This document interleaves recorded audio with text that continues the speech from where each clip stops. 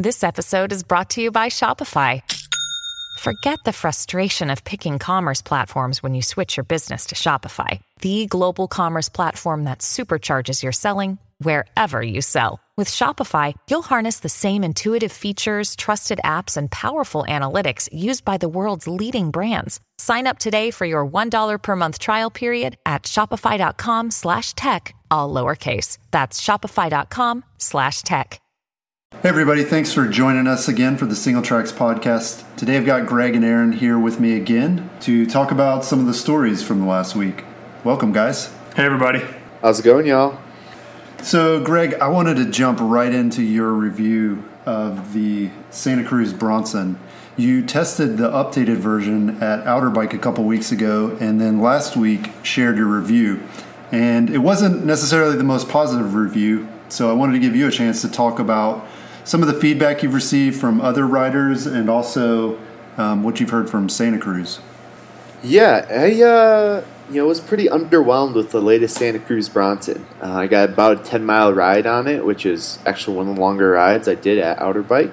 And as you can read in my review, didn't have that great of an experience. But I had a lot of feedback from readers and folks I know in Santa Cruz as well, which was all very interesting. Some people have ridden the new Bronson as well and had the exact opposite experience, and they totally loved the bike and thought the update was fantastic. However, I talked with plenty of other people who've also ridden the Bronson, the latest version, and experienced what I experienced and didn't like it at all. I think it's going to end up being a very polarizing bike, even based on the feedback that we've heard. I think the subset of the crowd that will enjoy the bike will probably really enjoy it. And as you can tell from my review, the ones that it doesn't work for probably won't work for very well at all. There's a number of factors that could play into it. There could be bike setup issues, could be an issue of the bike versus the height of the rider, and different things like that. So Santa Cruz did get in touch with me, and we've been going back and forth. And we're currently working closely with Santa Cruz to get some more time on the Bronson soon to do some even more in-depth testing. So stay tuned for the results of that. Also hoping to get on the new Santa Cruz 5010 and see what the update on that bike is like as well. Another part of this that I wanted to talk about was just the response to the fact that this seemed like a really honest review to a lot of people. Did that surprise you? Honestly, I was a little bit surprised at the response. Generally, the response that we see from our audience was extremely positive. Many readers applauded us for the honesty that we exhibited in the review, and I definitely appreciate that. Over the years, I found that the only way to sort of keep doing what I'm doing and keep writing year in and year out is to just call things as I see it, and sometimes things don't look very good, as it did with the Bronson. I think the one thing that surprised me was that there seems to be this implication that the only honest reviews that are written are the negative ones that are totally bashing the product, which I just don't think is accurate. I've ridden dozens upon dozens of mountain bikes and have enjoyed a lot of them, and I've written a lot of positive reviews over the years. That's not to say that those positive reviews aren't honest either. So ultimately, we want to assure readers that we'll continue being honest and transparent as we, move forward. That's always been our goal, but just want to continue to reiterate that our first priority is always to you, the readers, and honestly to ourselves, to have self-respect in what we do. Yeah, I mean, that's really interesting. You point out that people only notice the honesty when it's a negative review, but we're being honest all the time, even when it's a positive review.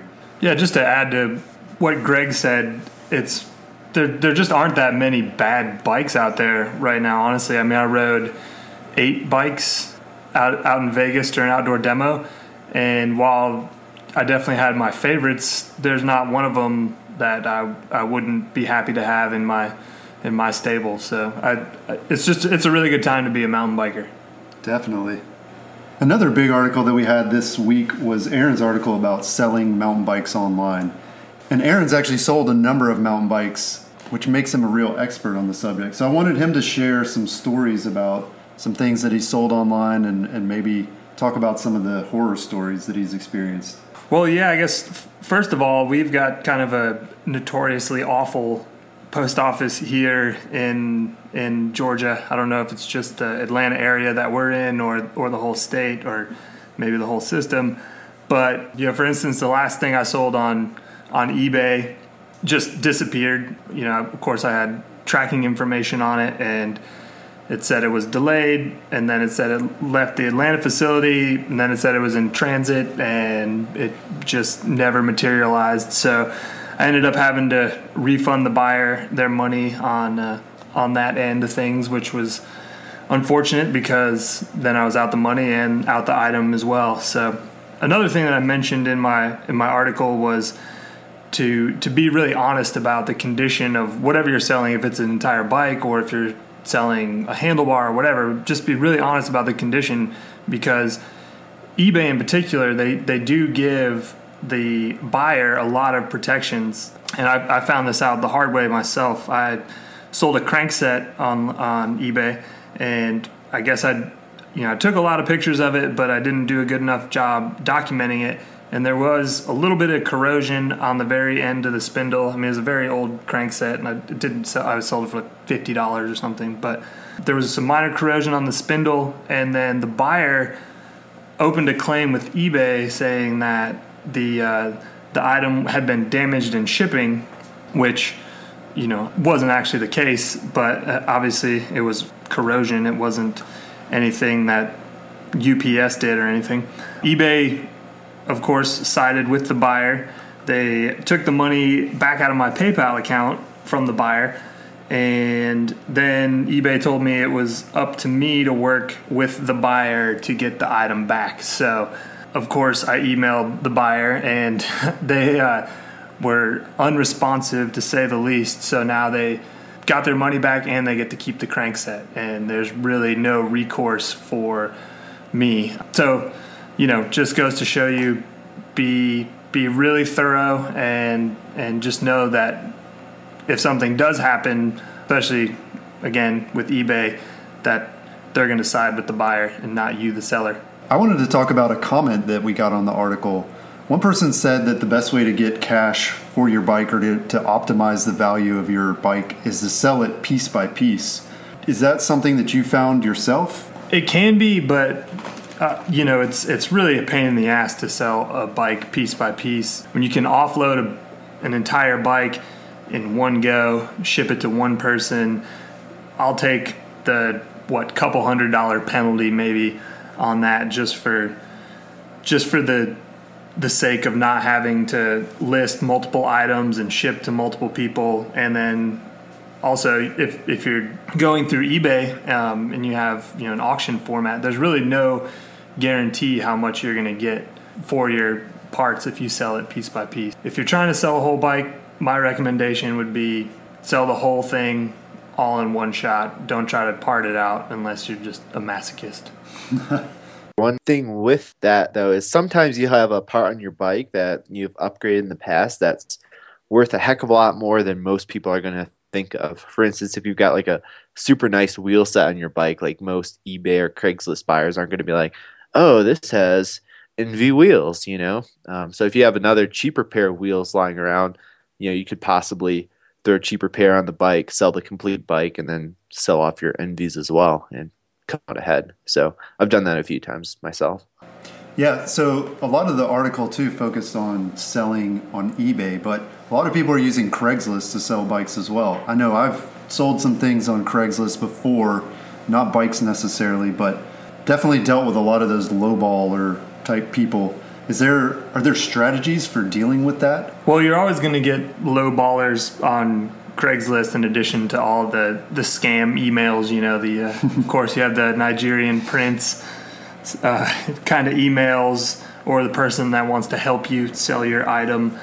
But in general, I've had really good luck. As I mentioned in the article, if you're getting a bad vibe from somebody, or if it's just a crazy lowball offer, it's just best to ignore it.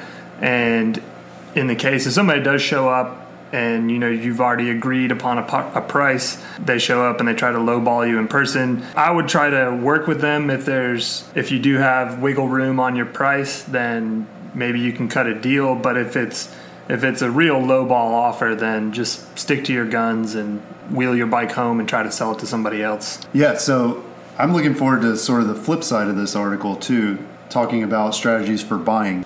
So speaking of saving cash, I wanted to talk about this $80 helmet camera from Soku. This helmet camera is an example of another one of these Chinese knockoff products.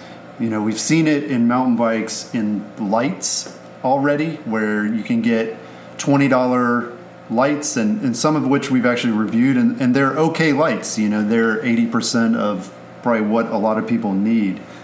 So we've seen this in carbon frames, even in mountain bikes, where the carbon frame will be almost an exact copy of a well-known carbon frame that's out there. I even read this week about counterfeit Tesla cars in China. So you can pretty much get a copy of anything these days.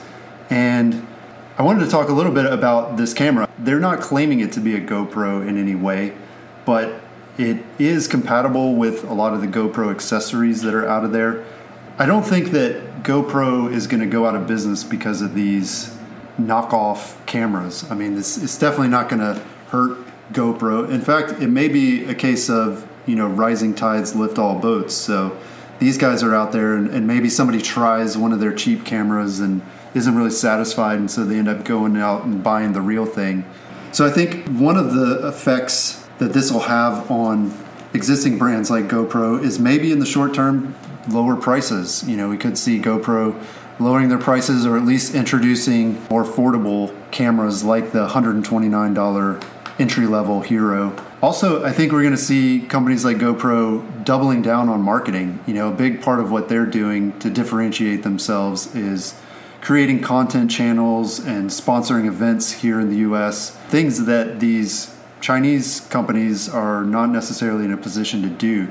And so, if anything, we're going to see a lot more marketing. So you guys saw the review and the photos and some of the sample video that I posted. What did you guys think about the quality of that camera?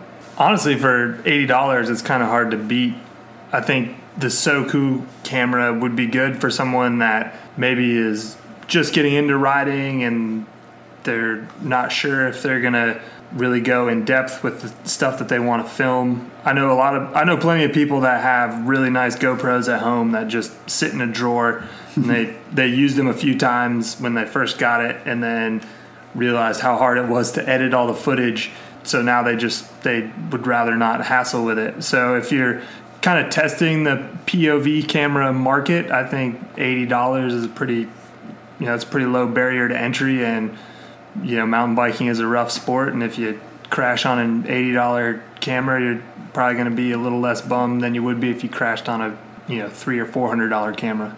Yeah, I don't have a ton to add to that. I mean, that's a pretty good breakdown. The one, I was just thinking about whether or not I've used any Chinese knockoff products, and I can't think of any. I think the one downside to some of these Chinese knockoff products is that you can't get hands-on with it beforehand, look at it, feel it, and maybe even test it out. Whereas GoPro is so pervasive. I mean, you can get it in Target, Walmart, see them on the stand, get your hands on it and see the footage. That's all over the place. So, for some people, it's like $80 could be a good way to go. For others, it might feel more like a gamble. They could bump up another $80 and get a product that they're pretty sure is going to do a much better job. Yeah, good point. Finally, I want to talk about where we're riding this weekend. I'm going to let you start it off, Greg, since you're in Colorado. Yeah, out here in Colorado, honestly, I'm not really sure what the riding is going to look like for me even over the next week here. We've had a really warm, dry fall, and it's mid-October, and we haven't had any significant snow yet. But looking at the extended forecast, we should have a system moving in sometime in the next few days. When exactly it's going to hit's already changed 3 times. So yeah, I'm pretty sure within the next week we're going to drop into winter in the high country. If the snow holds off, I might try to knock out a few more obscure Continental Divide trail segments, a few that head up over 12,000 feet. But if the snow does hit in the high country, probably go to some more mid-elevation trails, kind of over near Fairplay.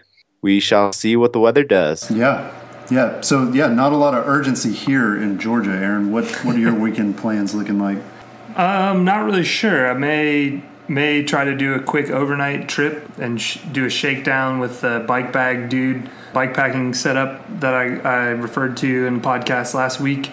just kind of try to figure out what gear I need to bring and how to set it all up on the bike. But if I don't do that, I'll probably just head up to North Georgia, probably go to, one of my favorites, LJ, and just do a day ride up there. Sweet.